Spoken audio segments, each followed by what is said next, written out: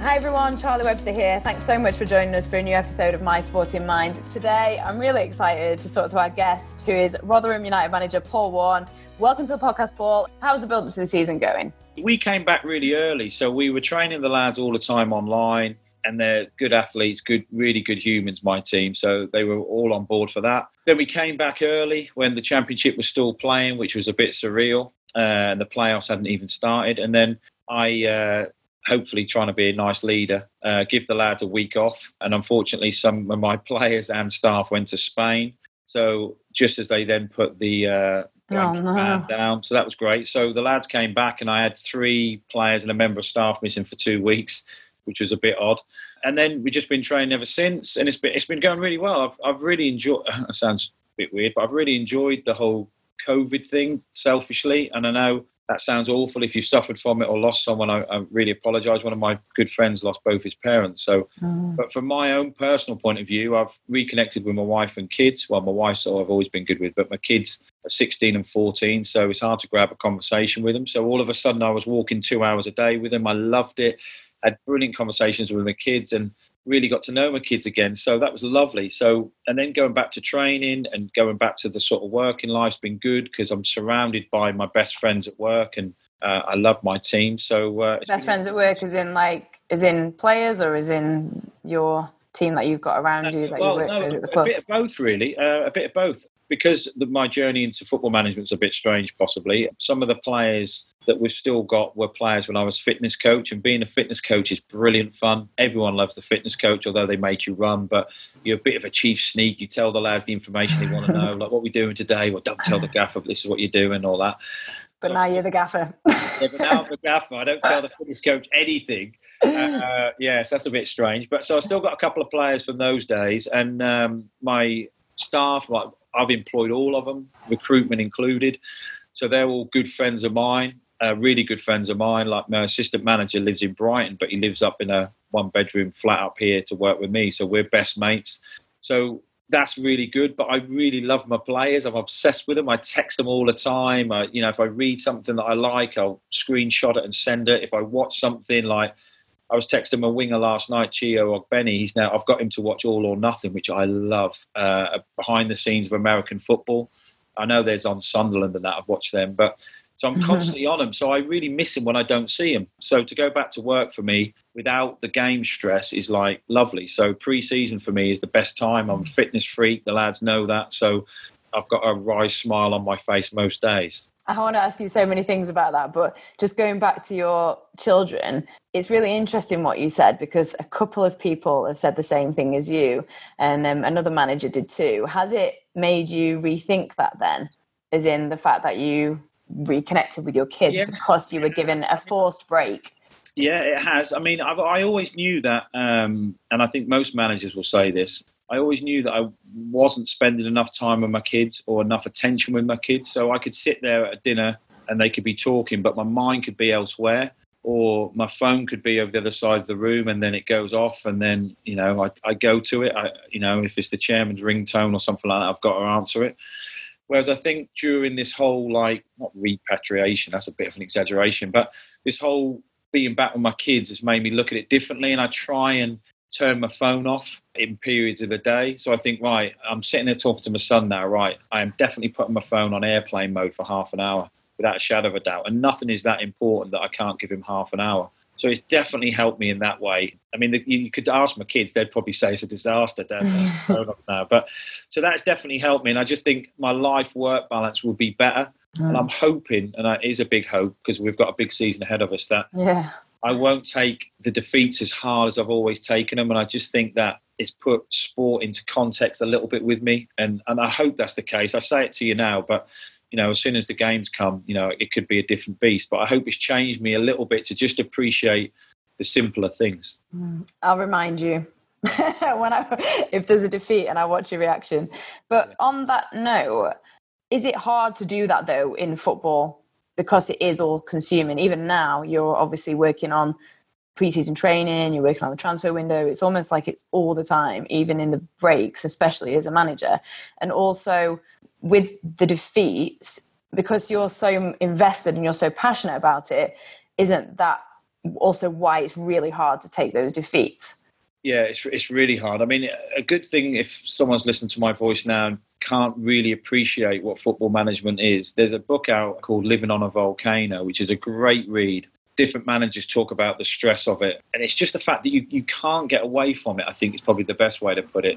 So even today, like we had a day off today for the first time in like 4 weeks, apart from a Sunday, and I played golf with my assistant manager. Now, the whole 16 holes we played, we talked about the team, training, about recruitment, and you just don't seem to have much time to yourself. So I've tried to get into yoga, but it's just, I want to say that I'm one of them guys who can try things and get into them, but I can't get into yoga because there's not enough moving. There's no calorie burning going on. So, you're like me. You're quite high energy, aren't you? Very hectic.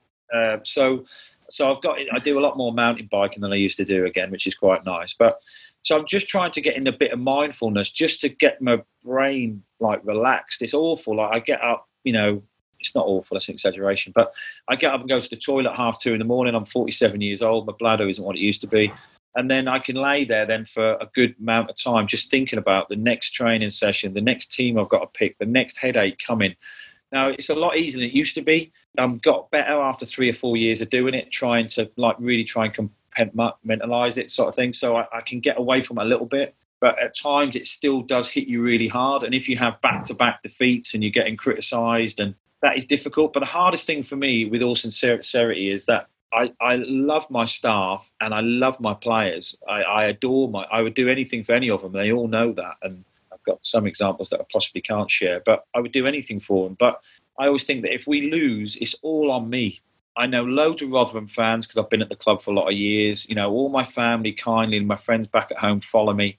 But when I lose, it just feels like I've let a lot of people down. And that is like, I'm saying it to you now and I could break saying it. It's very tough. And I said to the lads the other day because I'm obsessed about my team badge and how that represents all of us. And I say it to the lads all the time. But I was saying, look, you have to understand, when I pick the team, I've got 22 players at the moment. But when I pick the team, I'd love to pick all of you. I would. I don't want to upset anyone. I'm not that guy. But I have to pick the best team, not my best friends, obviously. But I have to pick a team that I think is going to keep all my best friends in a job, because I know what football's like. If we lose so many games and I lose my job, the next manager comes in and says that these are Warney's staff, he can't be here, he can't be here.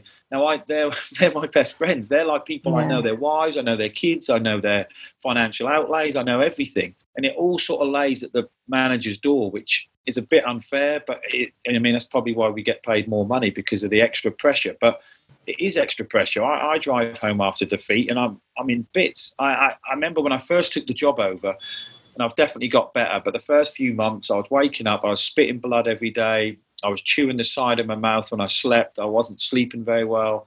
I was addicted to caffeine. I love coffee. Well, how do I love coffee? But I was having too much. Even I know that. I lost a stone in weight, and I'm no heavier than the day I finished playing, so I didn't have a stone to lose. And it just got too much. And I'm definitely better than I was, but I feel guilty when the team loses, and I think it's down to me. And the way the world is now, if a team does great, the players have done great, and in fairness, the manager probably gets too much praise. But like when Barcelona lost to Bayern Munich, the first thing that was discussed as soon as the final whistle went, well, he's gone. Barcelona manager's gone. He's definitely going to go. And I think, there could be loads of other issues, loads of things we don't know, loads of recruitment issues, player issues. You don't know what's happened behind the scenes, but it all ends up at the manager's door. And I think managers' careers are getting shorter and shorter because of it. Only the very, very good ones are the ones who can cope with it. But that's rare, because you have been in it almost what seems like a lifetime. It's been 4 years? Yeah. Is it 4 years? Like 2016? Nearly 4 years. Yeah. But that's quite a long time. Joking aside, it's a long time in football. But just listening to you talk, all I can think is, oh my God, you're putting so much on yourself. You said that if there's defeat, it's my fault.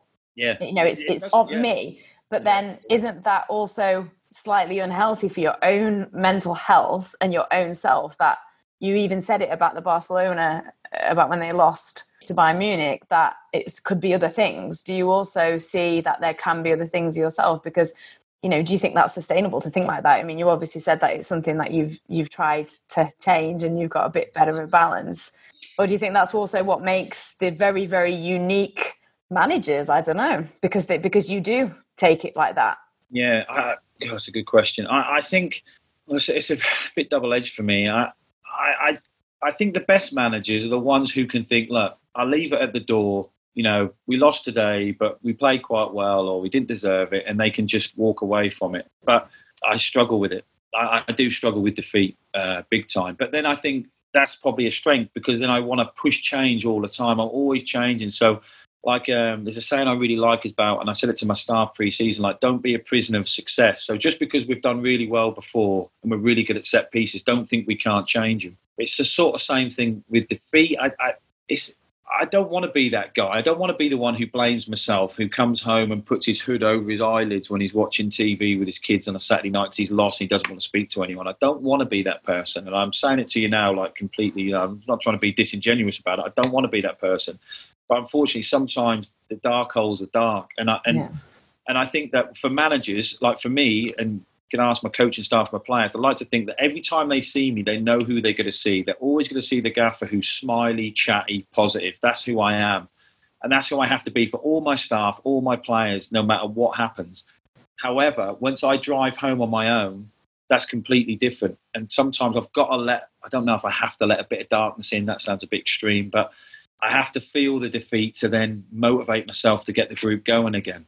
And I know it's not always my fault. I did a chat at a golf club once in Rotherham, like a charity evening, and there was a lot of Rotherham fans in the room. I don't know, they say there's 100 people in the room, 70 fans were Rotherham, 70 people were Rotherham fans, and they were going, "Oh, you better change the team for this weekend, Warnie. We really need to beat Bristol Rovers." I remember it really well. So I said, "Okay, can I ask all the Rotherham fans to stick their hands in the air?" And so 70 people, give or take, stuck their hands in the air. So I said, "Okay.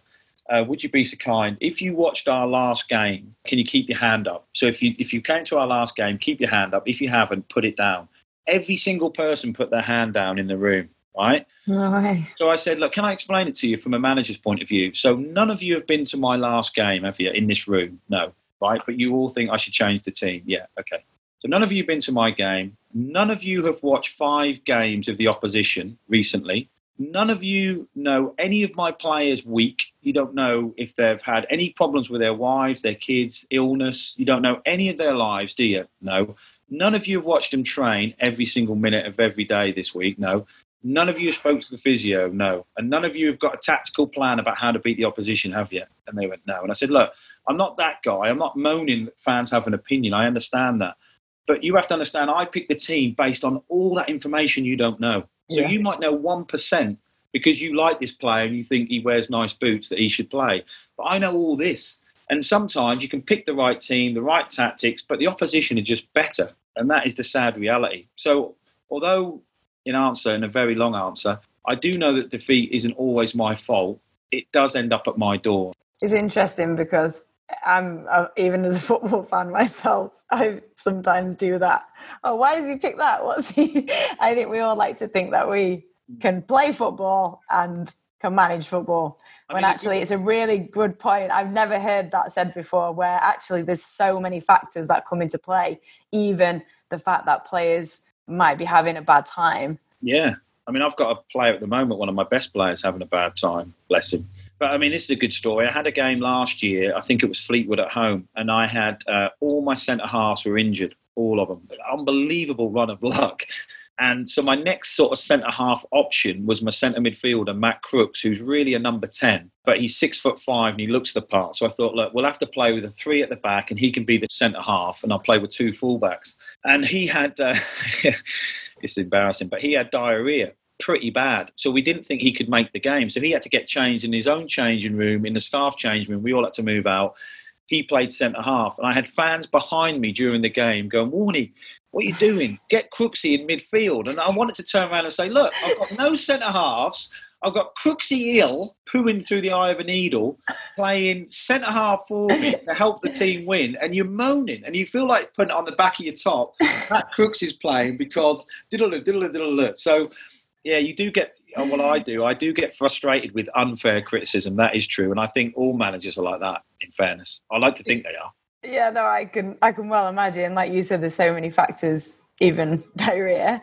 And so on that, which we can all relate to, I'm sure.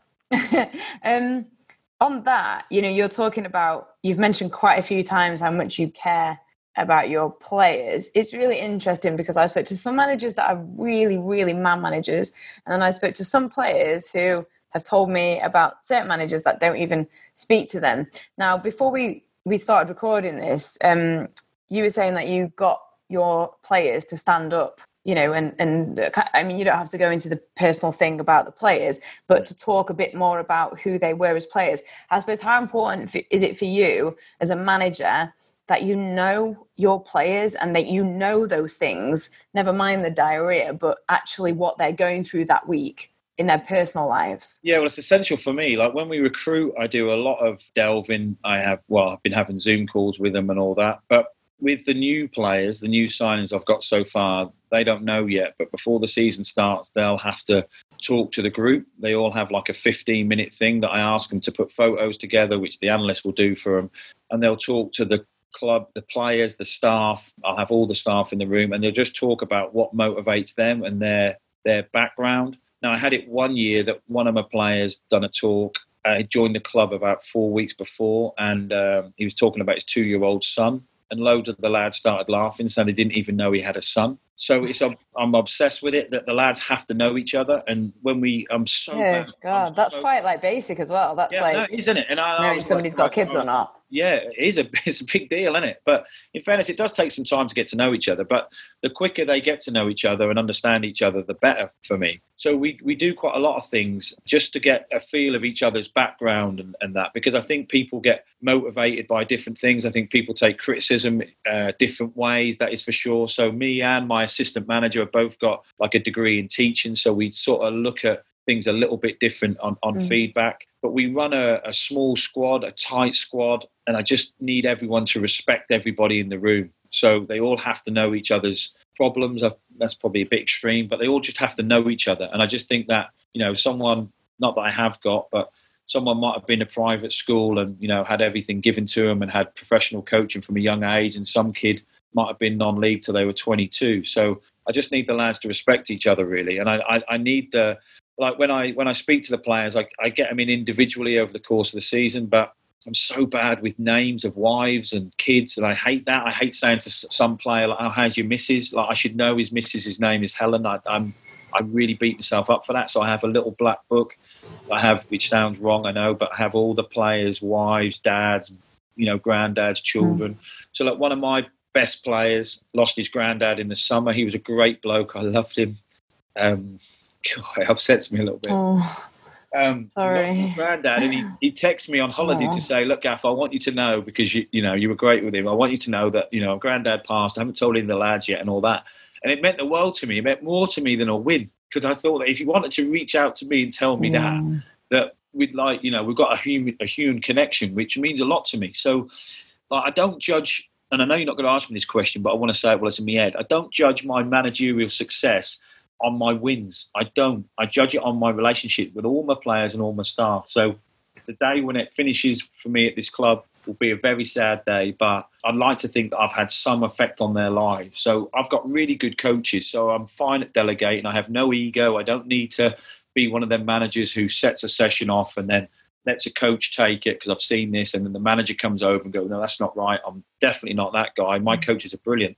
But I try and manage my group, and I try and manage my players, and I try and get so they know that I care for them and I appreciate what they do for us, and that they know whatever I ask them to do, that I would do the same, and they know that. So when we haven't been on a pre-season camp this year, where we always go because of COVID, unfortunately, but I was up at 7:00 running 5 miles with them every morning. I wanted to show them that if I'm prepared to do it, you have to be prepared to do it. So the relationship and the knowing each other and all that in the dressing room is 100% essential to me, above anything. You can hear and feel like how much, I mean, I'm looking at you and I know people listening aren't there, but you can hear it in your voice as well as I can see it in you. And you remind me of something. I wrote something down about what Justin Langer said, and I know that you listened to that episode, and it was really interesting speaking to him, because he said that in leadership and in management, and it's really similar to what you are talking about, that people are the most important part of any organization. And I think sometimes when we look at football, there is a a thing that people do where they see maybe football as commodity, or especially because of the way modern football is now. But actually, would you say that seeing them as humans is far more important than looking at the athlete side of things or the physical side of things, and actually seeing how they behave, how their mind works, how they take criticism, and seeing them as individuals, like you said, and actually getting to know them? And even the fact that you had that player that, you know, told you about something that was so personal to him about his granddad passing away.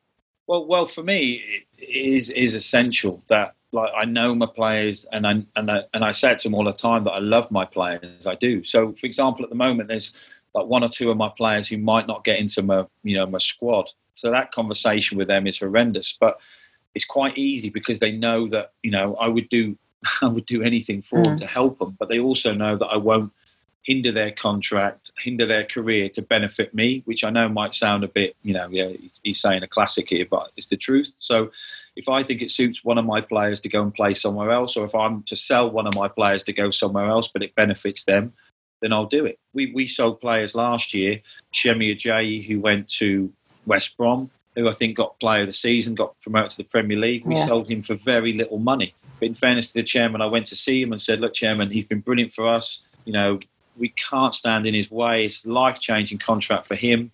We've got to let him go. And in fairness, from a managerial point of view, it's suicide. We were a less team without him, although it wasn't completely selfless because it allowed everybody else in the dressing room to back what we were trying to do. So if players come to us and do very well, they're going to move on. So we did get some trust from it. But that's just like, I'm just even looking at you thinking, you know, that's rare to hear that in football sometimes. And there's, you know, ego is the word that's used quite a lot. And I've had a conversation with various different players where it's like, you need that ego, but it seems to be something that you don't have. No, I mean, I had a player once who a club came in for him, and it was a London club. And I said, look, I don't think it's for you. I don't want you to go. And he didn't go. But the reason I didn't want him to go is I knew his partner. She was brilliant. They had a great relationship. And if he moved to London, I just didn't think it was right for him at that age to go to London. I've seen players go to London. Some players can take it. I'm not saying it like that. I just knew that he's a great kid, but he was easily influenced. And I've seen one of my friends be affected by the London lights and that. And I talked him out of it. And he didn't go. And like, we're still friends to this day. I still speak to him. He's not in my club anymore. We still speak to each other quite a lot. And it wasn't a footballing decision. I didn't want him to go there. I just knew, as like one of my kids, that I wouldn't want my child to have done that if that was him, if you know what I mean. So I always try and look after my players like they're my own kids. And unfortunately, sometimes they upset me like my own kids do. But how do you deal with that then? Because, you know, even just when you were saying, I was just kind of comment on what the back of you said, because I think there's it reminds me of a couple of things where we see football as football, and then we see the individual as the individual. But surely if he would have gone down that influence, whoever it is, then that would have affected his football. It's not separate, right? Yeah. No, it's not, no. So how do you deal with when like a player maybe upsets you, or you don't think that they're giving you your best? Yeah, I have had a player upset me last year, to be fair. We had a heated discussion that I wasn't pleased about, to say the least. And I was really shocked by it. I was really upset by it, actually. I was, because I've never had a player speak to me that way before. But I've since, you know, I took a step back from it, really. I would never have spoke to a manager the way he spoke to me. But then my background, I'm really fortunate. I had two loving parents, two beautiful brothers. So my thing about feedback isn't criticism. But, you know, with other players, it is. And so my initial was, like, I wanted to rant and rave at him, but I kept thinking, just keep breathing, just let him say what he's got to say, and then just try and, you know, because he was that angry, he couldn't hear what I said. I could have said, look, mate, you won the lottery, there's your ticket. Yeah. He'd have just chewed it up. So I had to let him vent at me. It wasn't comfortable, and, you know, some people might listen to me think it was weak management, but it was just confrontational. I had nothing to win. So I remember driving home and I was devastated by it. I just couldn't believe that the way I treat my players, that someone would come for me like that. It really surprised me. So I remember driving home. I remember speaking to my wife about it. And then she said, look, you'll figure it out. You just figure it out what you want to do. And then I pulled the player the next day. And instead of, like, I don't know, what would probably be archetypal football management, I don't know, fine him, drop him from the team, tell him to leave the training ground, not to come back for a couple of days. But I didn't. I went the other way with him. I just said, look, you know, I apologise if what I've done has made you that angry, and I have to appreciate that you're upset. But you have to appreciate that you've upset me. You can't speak to me like that. And that's not because I'm a football manager, by the way. If I was your mate, or if I was your dad, or if I was your son, you can't speak to people like that. It's unacceptable. And I listened to his message, and I just said, look, you can't speak to people like that and expect them to respect what you're saying. That's how I said it. And I said, look, my son wouldn't speak to me like that. My dad wouldn't have spoke to me like that. You cannot speak to me like that. So once we addressed the fact that that was okay, we then had the conversation again, but not as angry. And he understood what I was saying. I understood what he was saying. Both respected each other, and we've moved on. But I find it difficult when I try and put up really big respect barriers, that if people overstep the respect thing, that I really struggle with that. So we have a badge, a big Rotherham United badge in the middle of the dressing room. And if the lads step on that, it's a £50 fine. Now, I'm not really a finer person. I'm not obsessed with things like that. I understand it has a disciplinarian reason, but it's more about the fact that I think the badge represents everybody in the building. So it represents the players, it represents the chef, it represents the kit man, it represents everybody who's in that training building. It represents the chairman, all the fans. And if you step on the badge, it feels like you're disrespecting everybody, and that gets me. I once spoke to a bloke who works in a shop in Meadowhall, which because I'm from there. Yeah. Meadowhall is a shopping centre in Sheffield, in South Yorkshire, also nicknamed Meadowhall. Yeah, thank you. I was going to say that because that's what I thought. I know. I nearly said it, and then I was like, well, maybe I should have said that. Sorry, Meadowhall people. But that's what we used to nickname it as kids, Meadowhall. Yeah, well, in fairness, my kid's name is something very similar. So, but I spoke to a bloke who worked in a shop there, a lovely bloke, talked to me about football. He said, I'm really looking forward to the game Saturday morning. It's one of the games I go to. And I said, what do you mean one of the games? So he said, look, after my wages, after I pay my rent, after I pay my food, I have £60 left a month. That gets me 2 tickets and 3 pints to both games. And it broke me a little bit. So I was saying to the lads, look, like when you're playing, you're playing for yourself, you're playing for your own families, you're playing for my family, playing for his family, the physio's family. But you're playing football for people who are that excited that they'll spend their last 50, 20 quid to come and watch you. So please don't respect them by stepping on the badge or underperforming or, and I always ask my fans to speak to my players in Tesco's or the wealthier ones in Waitrose, which there are many, and speak to them because I want them to be connected to people. But respect is a massive thing for me. So I was really upset when I had that disagreement with a player. I was, because I just felt like I've shown him nothing but respect, in my opinion, but in his opinion, I hadn't. So I had to swallow a little bit, but it did upset me. It did. It's like if my kids, if I'm really upset with people, I do it a bit like my dad did. I just say, look, I'm not angry. I'm just disappointed. And then it's like, don't say, oh my God, I know. Even that's made me feel like God, the disappointment one is too much. Don't be disappointed in me. But on that note, it's also, did it also teach you about how different people take different feedback? Yeah. That same player I've spoke to only 2 days ago and said, look, I apologise for the way I managed you last year because I managed you as an individual, but I probably didn't niche him enough. And now I think I have. And I said to him, look, mate, I know we're still going to have fallings out about the team if you're not in the team, or every player wants to play every week. I know that. But it definitely made me look at myself and think, look, it wasn't so much him. It was probably me. I think it probably made me a better man, but it probably made me a better manager for sure. That it's always better if there's a problem brewing to go and get it than let it come to your door. That is definitely something I've not improved on, but I have a better awareness of. In that sense, do you see? I mean, because you said you've got a degree in teaching. You seem so big into psychology and behaviours. Do you think mental health is a big part of your consideration in your job? What, mental health for my players and stuff?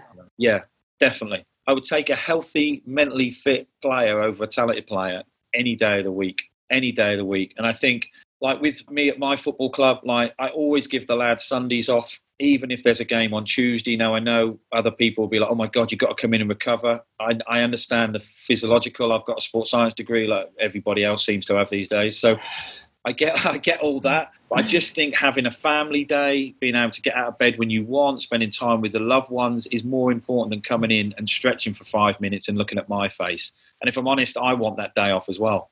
And the same, I always give them Wednesdays off if we play Tuesdays, because I want them to breathe. They're not like assets they're not like machines that you can just keep run 10K every day and all that. They have to enjoy their lives. And I think happier people are more productive people. Yeah, definitely. I agree And with that. appreciated people definitely perform at a higher level. And I think, like last year, we had a horrendous year. Like it started off with the passing of my father, massive blow. I can't talk about that without crying, right?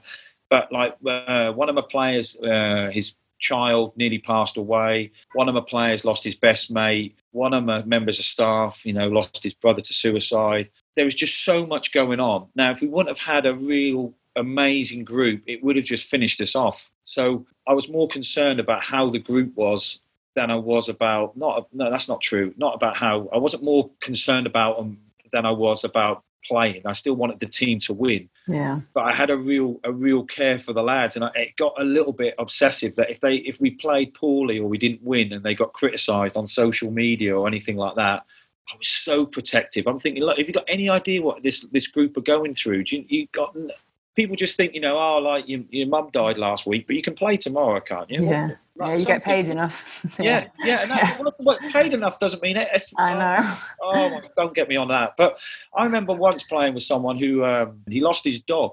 Now, if you like dogs, which I do, he lost his dog the day of a game, and the manager was like, "So what? You're playing at 3:00?" My mate was devastated, absolutely mortified, and he played, but he always lost a bit of respect for that manager because of that. Like, I just thought it was just too much. I don't think a game, and I know how important it is to the fans, and I understand it, and all that. But you get your player to play in one game when he isn't comfortable. For one, he might not play well, and the crowd don't know why he isn't playing well. But you might have 26 more games that you're asking him to play at your max for you. Why would he? Why would he? If I lost my dog today and I said to the chairman, look, chairman, I lost my dog today. I just can't get out of bed. I'm not coming in tomorrow. And he says, you have to. I would lose respect for him straight away. Yeah. And then you start to resent. Yeah, Paul, take as long as you need. I'd come back as soon as I felt comfortable, which would probably be, Saturday morning or whatever the case may be. But I'd come back as soon as I could. But then I'd do anything for that chairman because he'd shown me respect and courtesy. So I like to think that you've got to do that for your players, and they have to have we're lucky that we have a volunteer vicar that comes in, and I'm an atheist, not that matters, but it doesn't mean I don't like vicars. They're great people. So.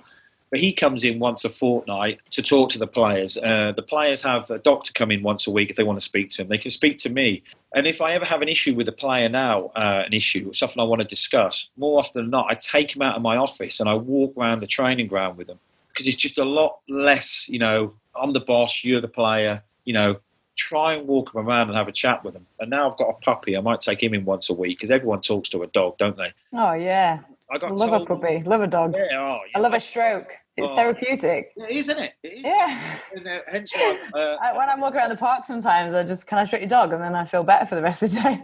Brilliant. The worst thing is my kids are devastated not devastated, but I'm a very chatty man. Having a dog is a disaster. So I can't get anywhere because everyone speaks to someone who's got a dog. Plus I've got a Labrador puppy, which is... Oh, right. Yeah, it is. So literally a 10-minute walk can take an hour. Because if anyone says, all right, Warren, how are you getting on? Yeah, not too bad. How's the season looking? Yeah, not too bad.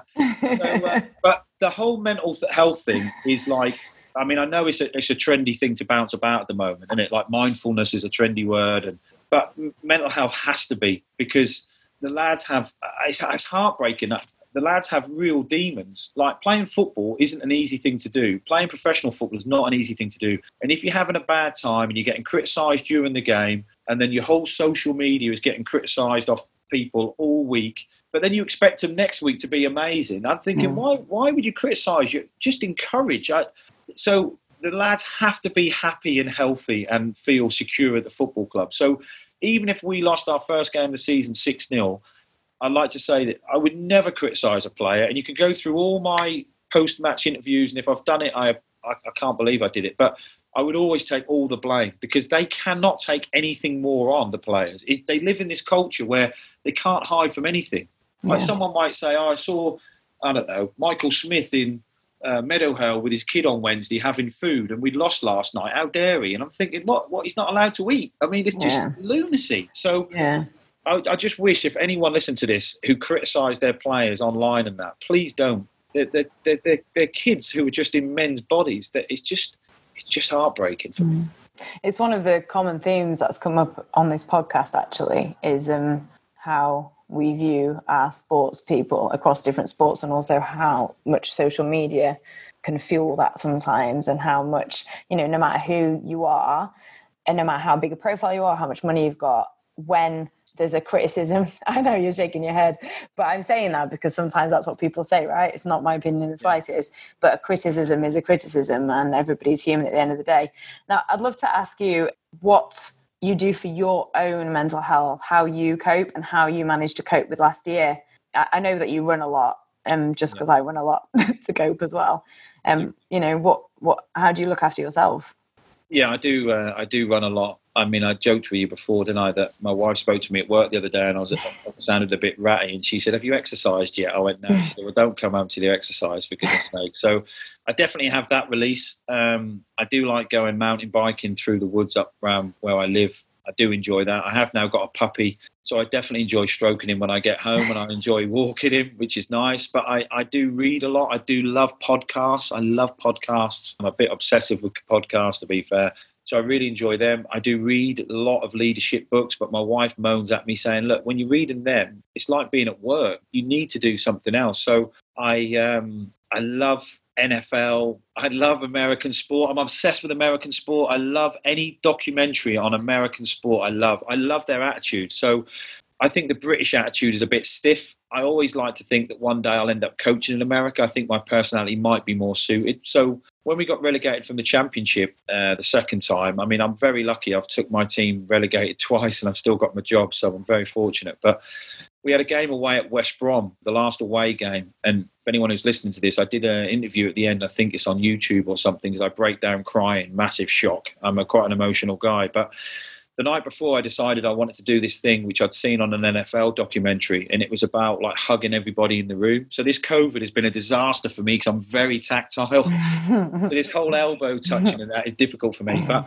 so I decided to do this thing that got all the lads in the room for a team meeting, completely changed the team meeting, put George Michael Faith on, and said, "Right, I'm going to put this song on. You all have to get up, hug everybody in the room, thank them for their efforts this season, and then just go out tomorrow and enjoy yourself. Just give it everything you got. And if you lose, that's fine. We're still here for you. We still love you. But, you know, if you're successful, great. But whatever happens, like, everybody in this room might not be together again. So please hug everybody. You can leave the room if you're uncomfortable with it." And I made a joke, but if you do, you'll never play again. That was a joke. Cut the atmosphere. But I put it on, and everyone was, and my coaches before I did it said, "Look, Gaffer, you can't do that. That's just too much for the Brits. They just won't like it." I said, "Look, I have imposter syndrome." Too much for the Brits. I know, but we are stiff, aren't we? And when I first took over, I had a massive imposter syndrome that, you know, oh, that bloke at the back of the room doesn't buy into what I'm saying. But now I've done it for so many years, I think, do you know what? I'm doing it. If I want to do it, and I think the lads will enjoy it, and I think they'll get something out of it, and I'll get something out of it, because fundamentally I'm responsible for my own happiness, then we're going to do it. So we did it. It went down an absolute storm. The lads were brilliant at West Brom, at Hawthorns. They got relegated. They played really well. They lost. The fans all stayed. Our fans all stayed to clap the team off. And I couldn't have been prouder. It was amazing. But I just think that all them documentaries, all like, you know, NFL and basketball and all that sort of, and ice hockey. I had a really good relationship with my ice hockey coach in Sheffield. I learnt loads off him. Just the way different sports look at different things is really interesting. That's sort of my release, really. So you basically don't switch off? No, I don't. You're like, well, I got a puppy and I go running, and but I watch sports documentaries because actually, like, see, it's hard, isn't it? But I actually go running, listening to podcasts, and sometimes I'm running and I've opened my notes up on my phone, typing in something I've just listened to on a podcast that I want to use in the team meeting the next day. But in a weird world of worn perversion, that is a release for me. If I think that I'm doing something that's going to improve me and improve the team, it makes me happy. So, yeah, that sounds really poor, like I have no life. It doesn't. I was only winding you up. Now I've heard myself say it, I'm thinking, wow, I need to get a hobby. But yeah, so that is sort of me in a nutshell. No, it makes me laugh because I can be a little bit like that. The final thing I was going to ask you, what advice would you give to anybody out there that's maybe, I know you went through a lot of grief last year, that struggled for grief, or just around I don't want to use the word positive, but a healthy mental health, because I think sometimes there's this pressure where you've got to be positive all the time, but I believe sometimes you have to, like you said, go to dark places and feel the emotion if you're feeling crap. So what advice would you give for like a healthy mental health? Sure, it's a good question. My view on life is quite simple, really. I just think you just have to be 100% true and honest to yourself all the time. So, for example, if you now said to me 15, 20 years ago, like, what music do you listen to? There would be a part in my brain. Sorry, my Labrador's knocking my computer over. There'd be a part in my brain that think, I need to think of something quite cool to say. Whereas now I wouldn't. If you said to me, what have you listened to today? I'd say I listened to the new Taylor Swift album, which I love, right? So in regards to mental health and getting over grief and that, I would just go with the flow. So I could drive to work tomorrow in the best mood ever, not a problem. A song could come on, I could think about my father, and I could bawl, and I would have no shame in crying all the way in. I would have a team meeting with the lads, and they'll tell you this is true, and I would just let it go. I broke down in many team meetings, no end of team meetings, to be fair. I even sometimes cry after the game to tell them how proud I am of them. I've got no control of my emotions anymore, and I don't want to have control of it. But maybe that is how you regulate your emotion. Yeah. Because you do let it out. Yeah, I'm never unhappy. So even if I'm crying, I could be crying and laughing. I love going to the beach. So the North Norfolk coast, Wales next to the sea, is the best place in the world. And I can sit and look at the sea coming in and out, and I can just cry. And it just releases everything in me. I spoke to my friend the other day who's just taken over as a manager, and he laughed at me because we used to joke about it. And now he's taken over as a manager. He went, mate, I keep crying no end now. I'm like, oh, that's good. You're having a great crack at it. But I just think, just be honest with yourself and just speak to people. So if I'm having a bad day, which, if I want to speak about my dad, I will bring a team meeting to talk about my dad straight away. Straight away, I'll bring my dad into it. I might even put a photo of him behind me and say, look, this is me and my dad when I graduated from university. Right, he always wanted me to just enjoy every day of my life, live in the moment, because no one knows if they're getting a tomorrow. And if you feel sad, you're entitled to feel sad. Don't beat yourself up about it. If you feel really happy, then enjoy that. But I just don't think there's one size fits all. I just think you just got to be honest with yourself. And that's what I do. So I'm happy at being unhappy at times, but I'm even happier at being happy. That's even better. I think it's one of the best pieces of advice. I'm really glad you said it, because it's one of the biggest things that's made a difference in my life over the last couple of years, is learning to accept that.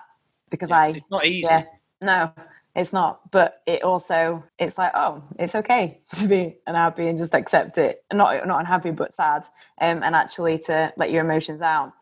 Paul, thank you so much. It's been really great speaking to you, and I hope you all enjoyed listening. Thanks so much to Sport in Mind charity as well, for their support. Check them out as well. If you are struggling, there's Samaritans or Mind charities. Lots of people do understand and can help. There's also Shout. You can text 85258. You can contact me as well. I am on social media. We really appreciate your feedback as well. Thanks again, Paul. I can't wait to see what you do this season and watch your journey. Thanks so much for listening. Thank you, and speak soon.